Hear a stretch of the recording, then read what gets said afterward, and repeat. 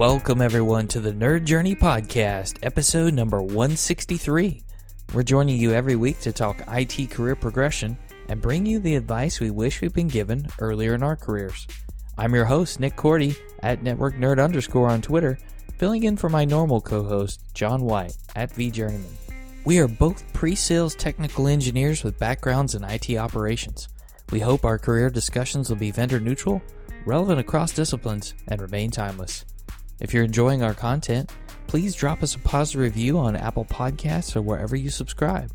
And if you want to get in touch with us, tweet or DM at Nerd Journey. Ultimately, we're just two nerds on a journey to career enlightenment.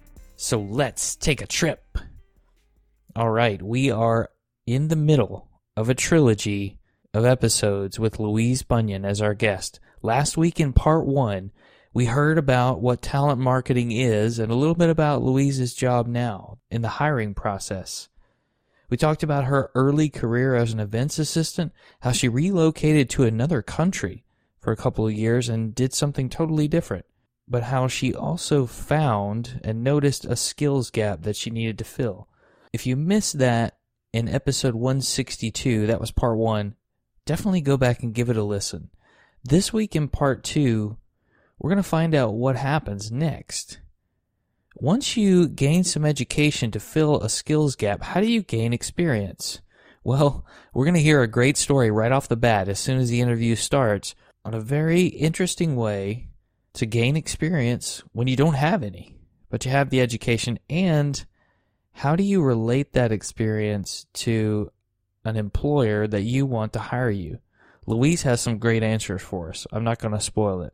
We'll follow Louise through recruitment marketing and hear about some new methodologies she learned, including Scrum. She'll also take us on a deep dive of search engine optimization. We've heard about it with other guests, but she goes deep with us and gives us some great tips. And then she'll also share how being made redundant was actually the genesis of her starting her own business and developing a specialty. But enough talking, let's get to the interview. Here we go with part 2 of our interview with Louise Bunyan.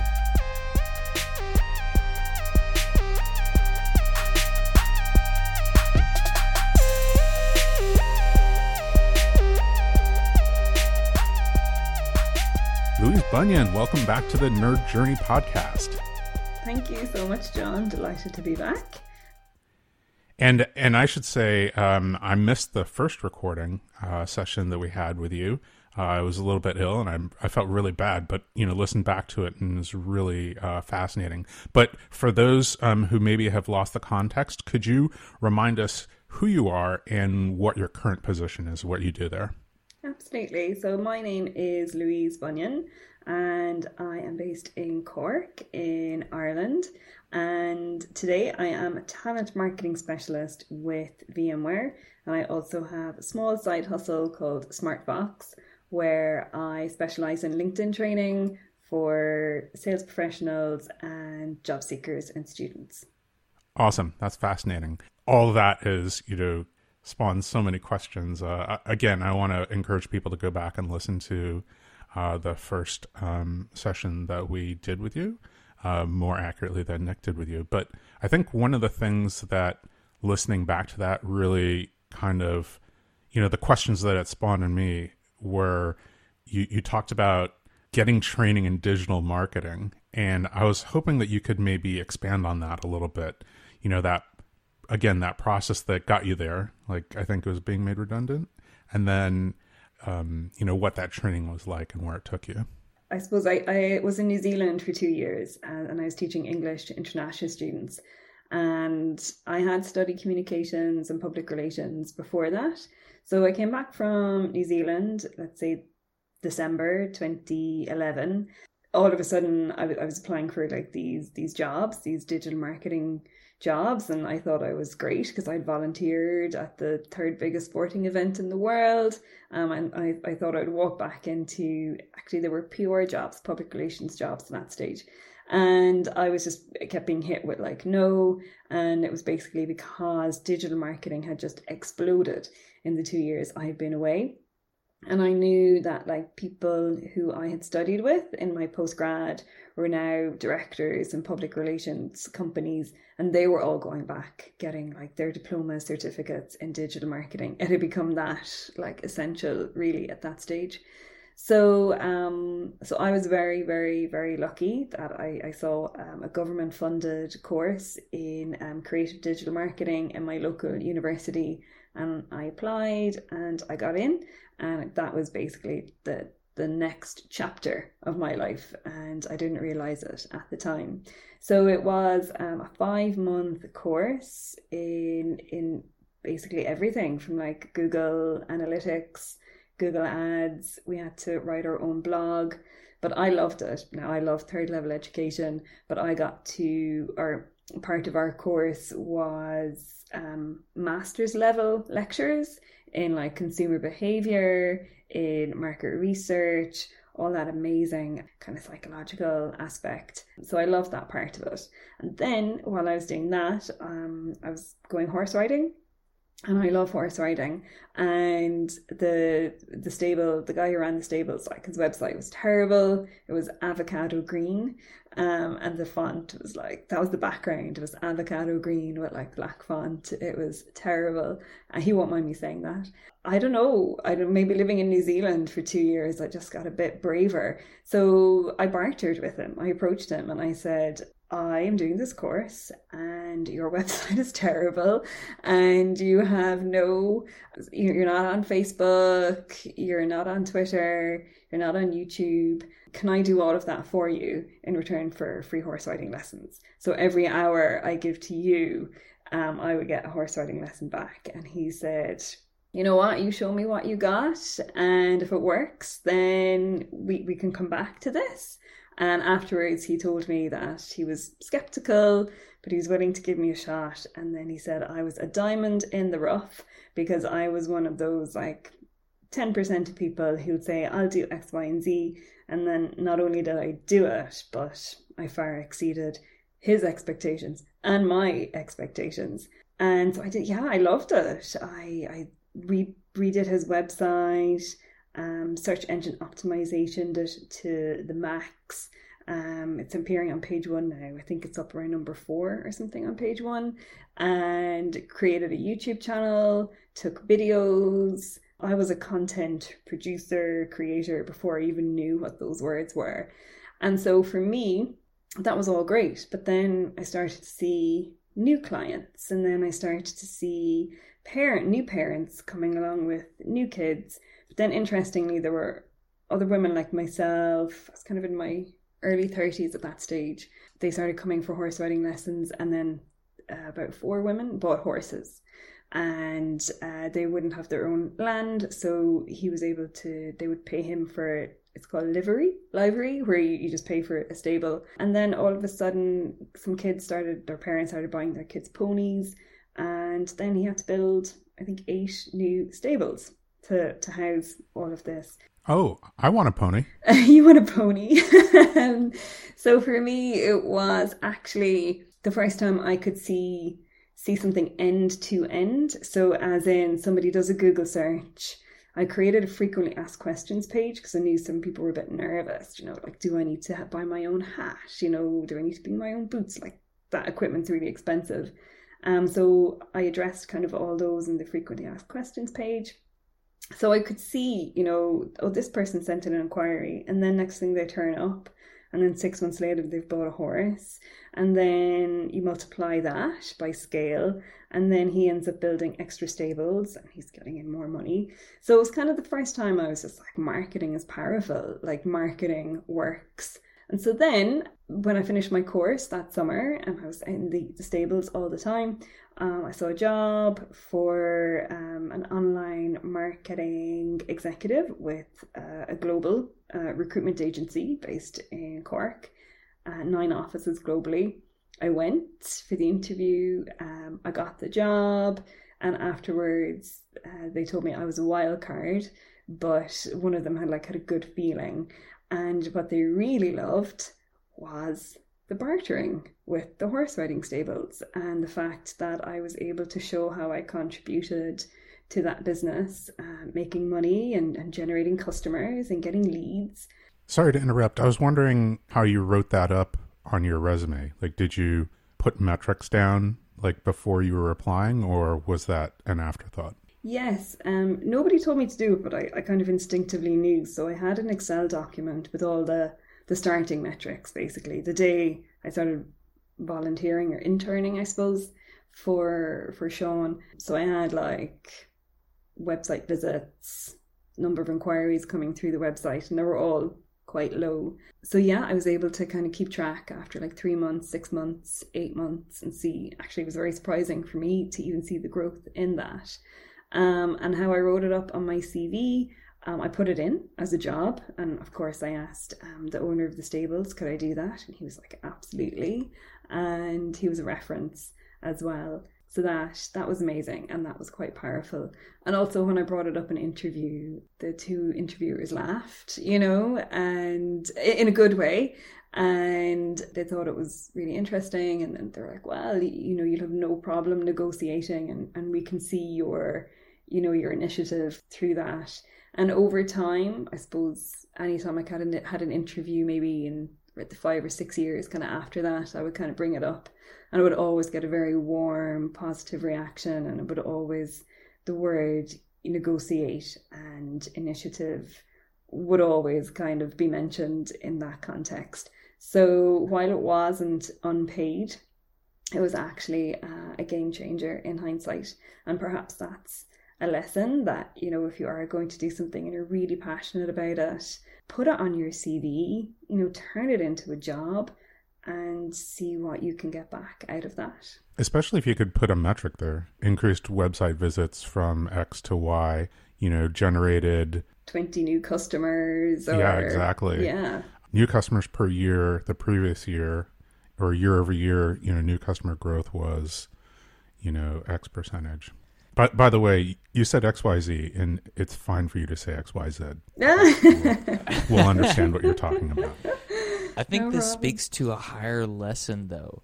We've talked about in previous episodes with other guests about documenting our work.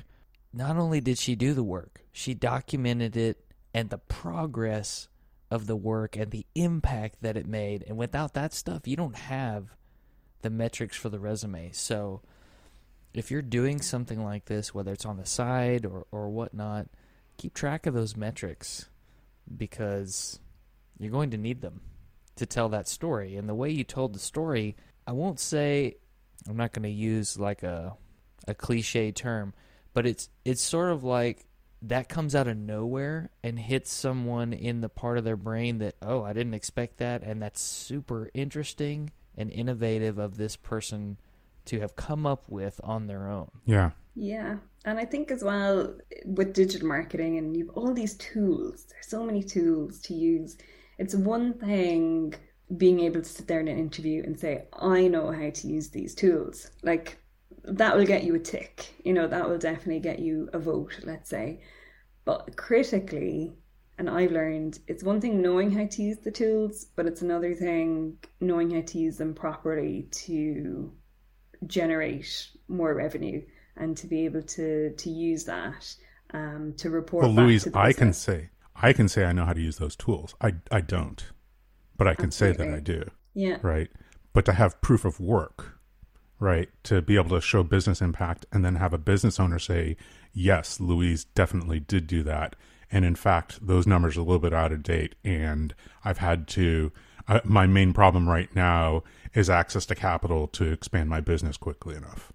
That is like a massive, massive proof point to be able to say that. And even just backing up to say, you would imagine that like this is an industry which isn't necessarily something you'd point to and say, it's going to be, shaken at its foundation every 3 years. But, in sales engineering, for example, what Nick and I do, we constantly have to learn because things are constantly changing. But that's not just our industry, right? That's almost every industry is being affected by technology, and that ability and willingness to go back and learn and take new courses, even at, graduate level courses, and then do, the proof of work is just key to everybody's continuing like upward trajectory in their careers, right? Absolutely. And through my LinkedIn training, I've worked with some job seekers and they might not have third level education. And because they don't have a degree, they're always a bit embarrassed over it, or how do I go about this now on my LinkedIn? And I have a degree and a postgrad, 2 postgrads, but I still have to do my Google Analytics Academy courses. I still have to, like, there's a new feature on something or there's a new tool. Like, I still have to sit down and learn it, and it's essential. And the sooner you make your peace with that you will never be, you'll never know it all. Like, because as you said, things are like developing and moving so quickly, and tools change, tools upgrade, they get new features. And actually part of the work I'm doing with VMware is training and enablement. And we can just see how vitally important that is for our recruiters and sourcers to be upskilled in the basics of using the Beamery tool, but also there's a lot of new features coming out, and there'll be even more coming out over the next year. So we're actually putting in place a training and enablement plan. And so every time there's a new feature, we've set a target that we would ourselves, our small team, will be trained up within about 3 weeks.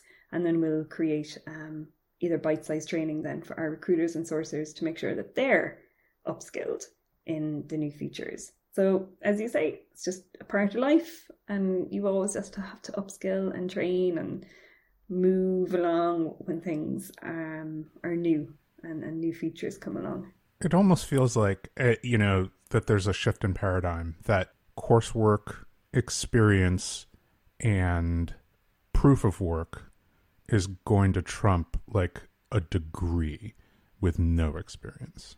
Because so many of the jobs that are out there now, there's not like a clean degree that like necessarily, like, you could have a degree in marketing but have never had exposure to digital marketing within like a traditional marketing degree, depending on where you went and what the coursework of the school is, right? And that you might have that degree, but you might get beaten out for jobs by somebody who has like a certificate, a secondary school education, a certificate, and then terrific proof of work, right? Now that probably still necessitates like, lots of writing and, good, editing skills and things like that, which would be maybe the equivalent. But, I feel, I don't have any good numbers on this or metrics, but that the foundations are shaking underneath us for this type of thing. Again, not a question. This is the John White interview technique. That's an observation. Right. That's become part of John's style. He just makes an observation, but it's a good one. Yeah, I think what's happening is that, you're talking about this, and it makes me have a realization, and then I feel like I need to articulate that, before it's kind of like oh wow, you've just made me realize X. So yeah. No, I and now agree. I'm having a meta conversation about my interviewing. So no, I agree completely. And as you were saying it, I was just thinking that it's that catch-22, isn't it? It's like you have a degree, but when you are a graduate, it's that jump, it's that leap, just trying to get an employer to give you a shot, to give you a chance. It's just trying to get that work experience. It's trying to get that hands-on, to be able to turn around and say, I've ran Facebook ads, and this was the impact of that. And I think for a lot of job seekers out there, if they're trying to move like from one role into another, if they're trying to move up in their career, or an intern or a new graduate, it's really just trying to crack that ceiling, into getting the hands-on experience.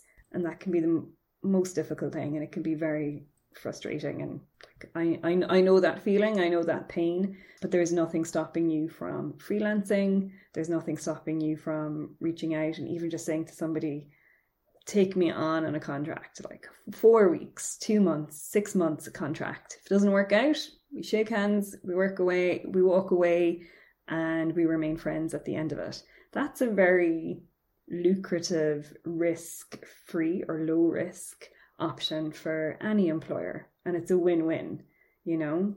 Sure. Yeah, that's really good. And, you know, what you were saying earlier reminds me of some of the managers or leaders who have been on the show and said that they expose leadership tasks to the people who report to them who want to go into leadership someday so that they can get a little bit of that experience. But I'm sorry, I interrupted, I think, your flow because you were talking about growing that into kind of a series of freelance gigs. Am I correct in where you were going? So I suppose that would have been like my first little foothold into freelancing, unbeknownst to me. And then I got my job, my full-time role in the multinational recruitment agency. That's right. So that was my foray into recruitment marketing. And little did I know, how important that was going to be over the years. So like that, in hindsight, that was a great role. I went in as an online marketing exec. Then my manager went out on maternity leave. So I covered her role for about 7 months. And then when she came back, then I was promoted to online marketing specialist. So I got to see like the full scope of recruitment marketing. And I think for me, one of the most fascinating parts of it was, well, I should say actually, I got to see the full scope of like online recruitment marketing. So I was in a web team and all the functionality basically that all these things that have to like talk to each other. So for example, a job board, like what would we say, like Indeed.com or any of those Monster. So how a job gets posted on there through your own software, how the CVs are handled when they come in, how they get into the database and how they end up in the recruiter's inbox, and how all the comms, the emails back and forth are managed. And then if the person is fortunate enough to get the role, how that's tracked. So that was fascinating. And I worked with lovely developers on that. And really, I learned how to be the go-between between the business on the one hand. So you might have CEO of one of the offices. This would happen a bit, saying, oh, our competitor has a new section on their website. We want that. And then I learned, through my manager, I learned to kind of say, well, what's the business need behind that? And, how are we going to measure success? And once you started asking those questions, the whole request kind of fell apart because it was like, well, they have it, so we need to have it. And then you're like, but why do we need to have it? So I thought that was quite funny. I also had to manage like tickets for things that needed to be fixed on the website. And that's actually where I began to use Scrum. And I did a 2-day training course, back to training. So I asked if I could attend a 2-day full day training course, and it was brilliant. And I came back like a mini expert in Scrum. So that was kind of like my first kind of corporate role. And we won't even get into the whole like corporate aspect, just learning how to behave and manage, conference calls and emails and corporate etiquette and managing workload. That was all quite new to me as well. I think it's all about the jargon. You have to start. It's all the same things. You have to use the corporate jargon. You can't say sales. You have to say the go-to-market team. Yeah. Things like that. And if you're following along, when we say Scrum, we're not talking about rugby. No. But my brother actually told me a big tip was always make sure you have a prop when you're going to a meeting, Louise. You need to have a notebook and a pen. Back in the days when we used to have, physical in-person meetings. That's so funny. It's fascinating to me that you would do Scrum training for digital marketing. Like I always associate that with more of a software project management, which I think is, probably where it was born out of. Mm-hmm. But of course, it is a general product and project management technique. So using Scrum would be very natural, especially if you're anywhere close to technology. Yes, I suppose I was in the web team, and we had a team of developers, that we were working with. So we were kind of like the go-between, let's say, so the business would have all these needs, and then I suppose we would determine which ones were realistic and not realistic and then prioritize them. But then I suppose we used like Jira tools, and we would write up like the user stories, and we would work in sprints. Actually, I have to say, it was great. I loved it, and it was organized, and everybody knew what they were doing, and we could go back to the business and say that a higher priority has come in ahead of you. It was good, to be able to kind of manage work and workloads and tasks that way. And it was very transparent, and it wasn't biased. It was quite a neutral way just at looking at work and priorities. And Kanban, did a bit of Kanban there as well. So I'd say it's great, yeah. And project management would have been a big part of my role there as well. And what you're talking about is because in the role you were in as the translator between the teams, you're the person who understands the dependency chain that occurs between what someone wants and what it'll look like. And not the people on both sides of you probably don't fully understand the process from a holistic perspective like you do. And you almost had to be, we would call ourselves like translators, like any of the marketers, because sure, you have the operations side of the business, which is high volume sales, recruitment, especially when you're working on commission, is not an easy place to be. And it's a very reactive, intense environment.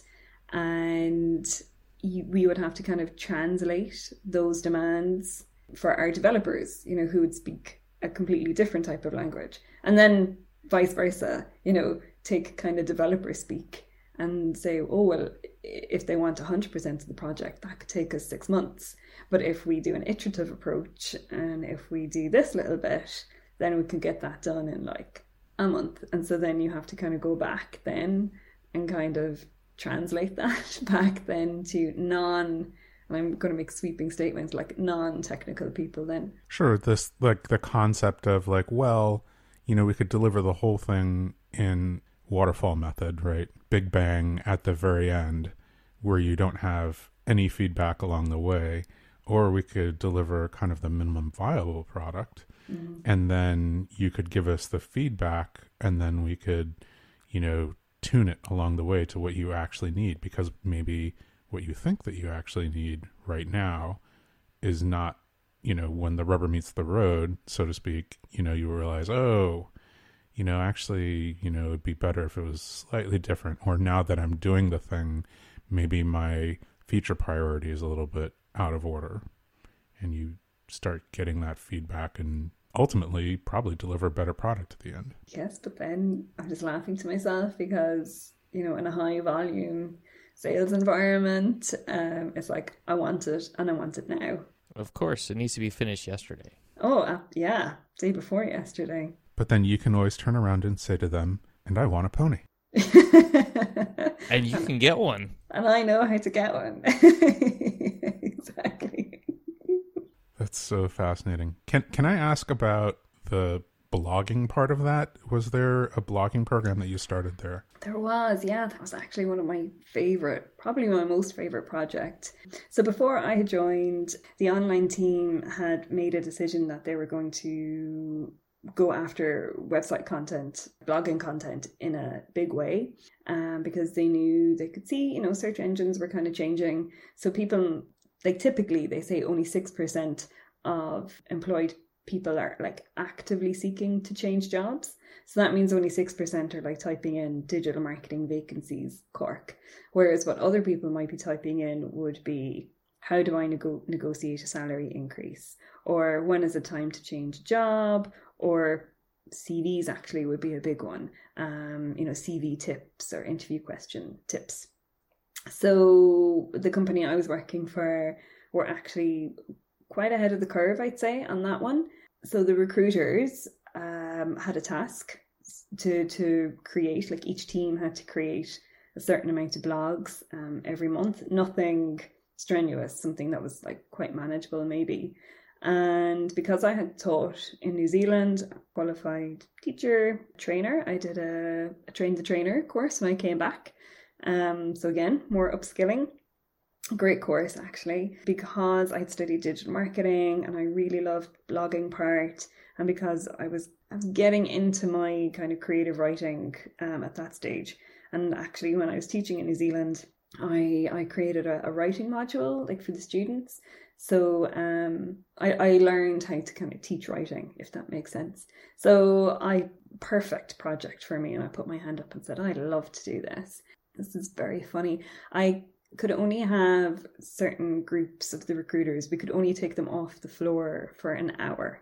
So I had to teach them like blogging for beginners, let's say in 50 minutes, plus 10 minutes for questions. And I did. So I put together a really cool presentation, a bit workshop-y in it, taught them like what SEO was, and I suppose why they have to blog as a recruiter and how this can benefit them. I loved it, and we rolled it out across Ireland, and I went over to London and we delivered it there. And then I trained up all of the marketing executives in each of our offices, and then they in turn delivered that training then to the recruiters. And volume of content produced went up, website visits went up, number of CVs went up, number of job applications went up, everything just went up. It was great. I'm fascinated by that, two things that you just said there. One was the spreading out the writing over a large team. Mm-hmm. Like, so the impact doesn't fall on any one person, right? Like that is fascinating and makes a ton of sense to me, rather than having it be like one person's, intense uplift. And then the second thing that you said, like you're maybe the third person that we've talked to who's mentioned SEO when talking about doing content development. And I'm wondering if maybe you can expand on that a little bit. We haven't had a chance, for someone to really talk about. Like, I'll tell you, like, my interactions with SEO have not been great, right? Like, I've had, like, kind of the basic plugins in WordPress that tell me to, like, oh, hey, you need your title to kind of reflect, like, the keywords that you want people to, to say. And then, hey, you haven't actually put in, the title of the blog post, like, in the blog, like 4 times, so it's just, it feels like so crude, but I just assume that there's like an elegant version of it out there that is not like a club. And I'm hoping that is true, and that you could maybe expose us a little bit to that. I'm a words person, right? So it all comes down to words. I'm also a marketer, and it all comes down to people, okay? So user behavior, what do people need to know? And so if you think of like Venn diagrams almost, it's like, what words are people putting into search engines? What are their questions, queries, pain points? What information are they looking for? And a simple example I give is, I want to go to Greece on my holidays and I want cheap flights to Greece. What do I type into Google? I'm going to go cheap flights Greece. Amazing. Okay, you're an SEO expert. So that's the first one, okay? So, but I wouldn't title my blog Cheap Flights Greece, right? Why not? Because that's what people are searching for. Okay. Right? How about how to find a cheap flight to Greece? Or 100 things you need to know. 5 tips to find a cheap flight to Greece. Amazing. So my work here is done. So look, that's one part of it, okay? You taught me well, Louise. I did, Nick. So that's one part of it, right? You have to kind of meet people where they're at. There's no point reinventing the wheel. It's very basic. Words, okay? What people are looking for, you have to have them on your website. Google will help you. So one of my favorite tools is Google Search Console. It used to be called Google Webmaster Tools. And I was even doing this today and yesterday. So when you have that hooked up to your website, you can download a list of the top 1,000 search queries that people are putting in and landing on your site. for free. This is all for free. And John's making faces here. I think I've blown your mind. It sounds like we need this for our own blog site. For your own blog. Podcast site. Well, we've only been doing this for 3 years and you didn't know that. So you download your list, and it gives you tabs at the end. So it gives you 4 columns, and it gives you the number of clicks per query. So you obviously rank from like the highest to the lowest. Then in the next column, it'll give you impressions. So how many times that is appearing in the Google search results. Then it'll give you the click-through rate. So you can see, is it getting a high number of clicks or low number of clicks?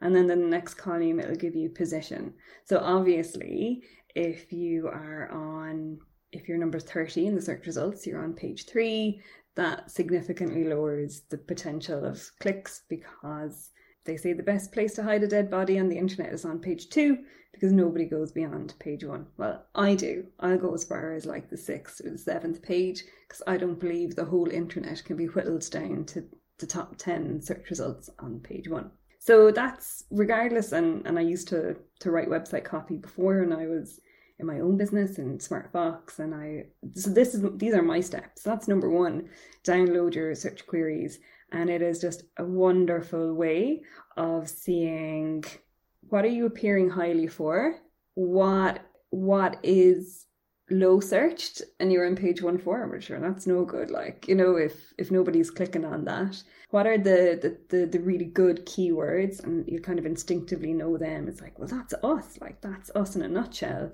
Like these 4 or 5 words, but we're way down on like page 60. You know, it's kind of like more of an intuitive thing. So basically, I'll color code things going great phrase, amazing keyword, very competitive. No wonder we're down on page 50. So I'll color code them, and then I'll color code the ones that maybe in green that are like, I'm happy with them. Do you know what I mean? So like if you Google VMware, we're number 1.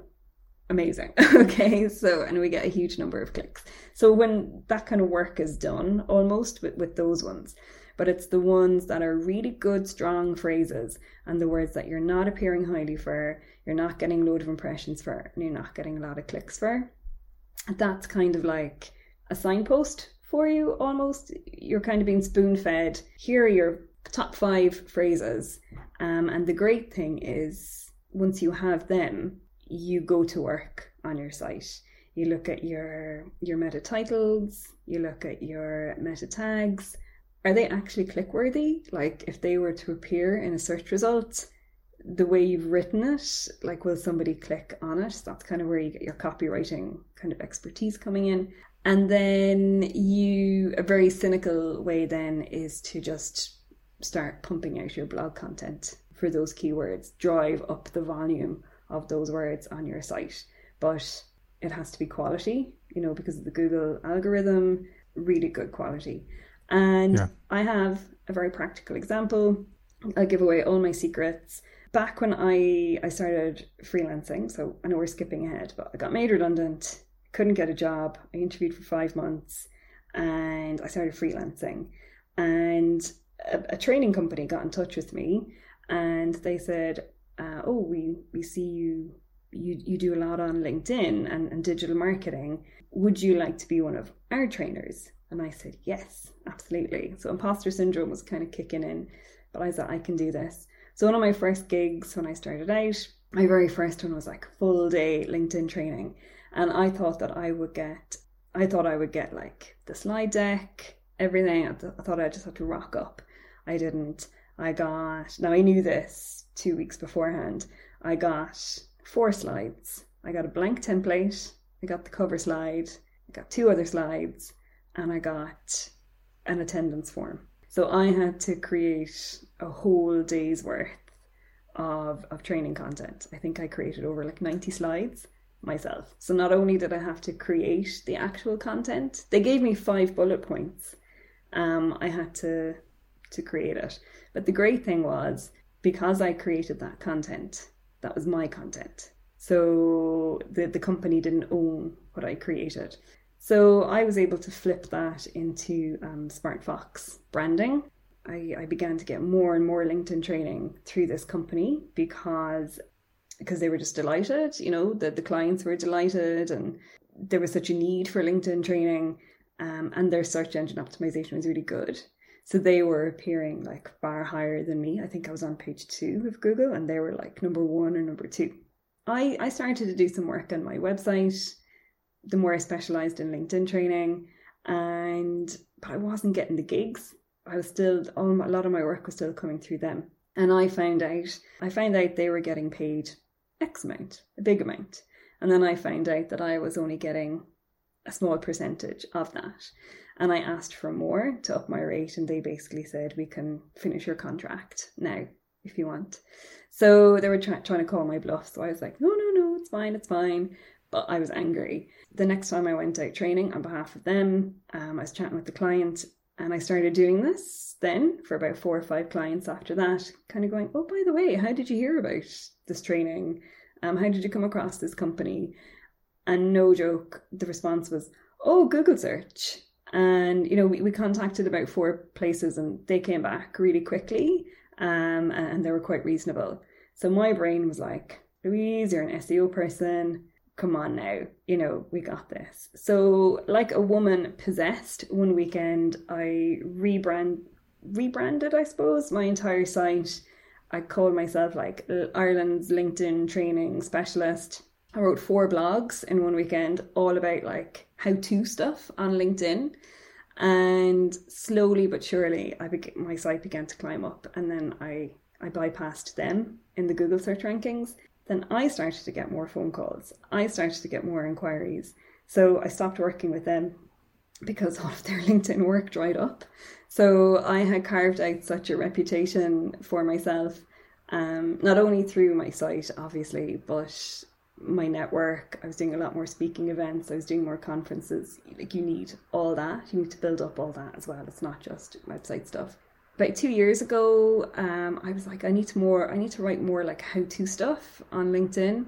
And the big one was, I suppose, when the pandemic hit, it was the open for work, you know, the hashtag open for work, the green kind of frame around your picture, and the open to work section. I was kind of being asked a bit about that, like in my talks, and so my brain just went, oh, frequently asked question, this is a hot topic, I wonder how many people are Googling. How do I do this? How do I turn it on? What is it? How do I turn it off? So I wrote a blog with like screenshots, quite comprehensive. So was that. And then I kind of noticed it was getting good enough traffic. Started working with VMware. Didn't think too much about it. The other day I popped into my Google Analytics. It's just like it's getting a couple of thousand visits a month. And I'm just like, what's going on here? Has it been referred like from a big site or something? So I went into incognito and I Googled, you know, LinkedIn open for work setting, and my blog comes up at the top, not even on number 1. It's got its own section up at the very, very top with some of the screenshots, and I just went, okay, well, that could be a mistake, you know, because it's on my computer, so it might like know my search history. So I went to another computer, went into Google, or went into incognito, typed in the same thing, made sure it was like google.com, not google.ie, exact same search results. And I just said to myself, well, that makes sense. No wonder I'm getting that much traffic to this blog. So blogging is powerful, and that is, for me, that is search engine optimization. It's not about WordPress plugins.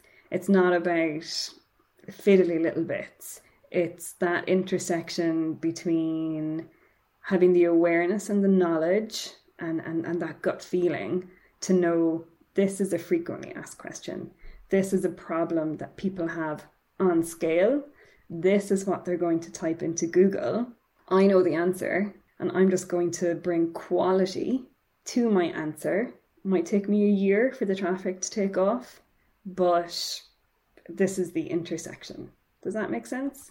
I love that story, especially with the kind of quiet back-end lesson of it has to be quality content, because what quality content gets you is, like, on the absolute high end, is that Google starts referring to you as like the kind of canonical answer, which, very rarely happens, right? A lot of times it'll be IMDb for like media content, or I think there's probably a partnership with Wikipedia to show some of those like answer cards. But for you to so thoroughly like answer a question that, you know, Google decides that you are the canonical answer to something above even the company who's like, you know, publishing the software on it, like that is amazing. And that's writing a quality blog, not going through your the search terms that landed people on your page and just stuffing all those search terms into the meta tags,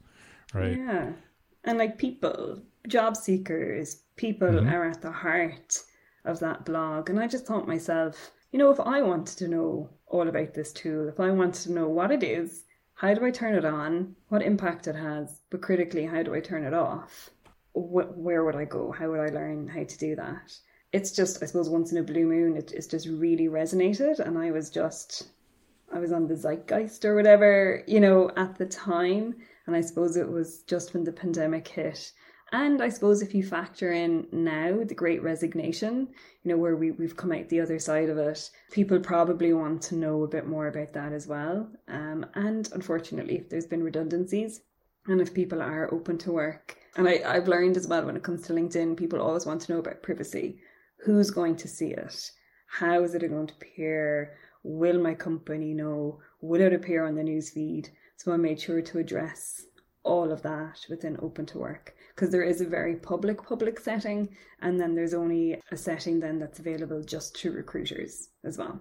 Yeah, this is that link between learning, writing, and curiosity that just can't be broken. I think that's fantastic. Now, you've mentioned this a couple of times, Louise, and I think we should dive deeper, and that's this idea of being made redundant, because I want you to tell the story of what happened.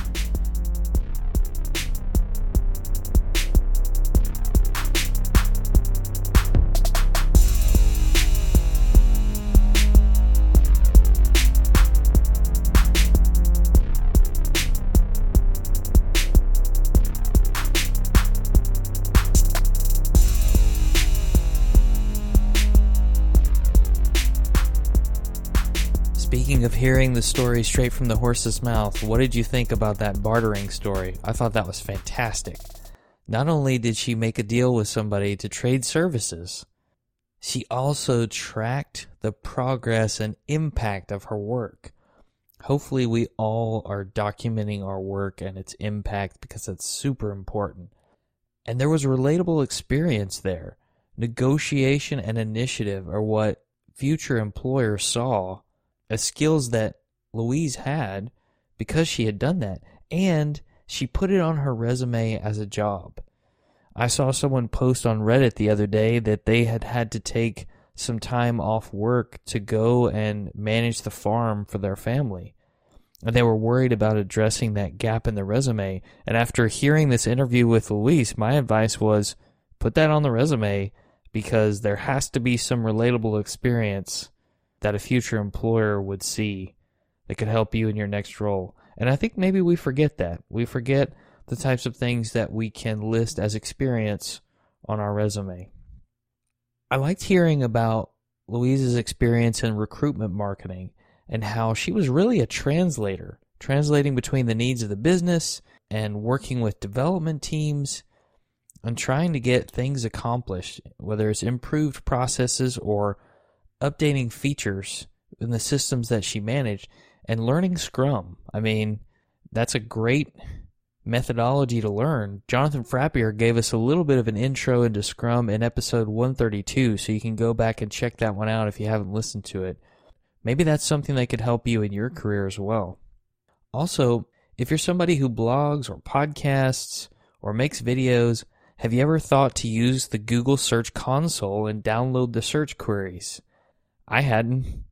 That was new to me. I don't know nearly as much about search engine optimization as Louise does, so that was really helpful to hear, and I liked her emphasis on quality over quantity.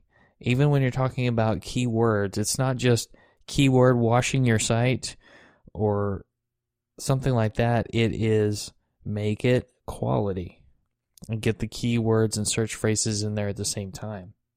After being made redundant, Louise worked for a training company and did LinkedIn training, but she had to create her own slides and content.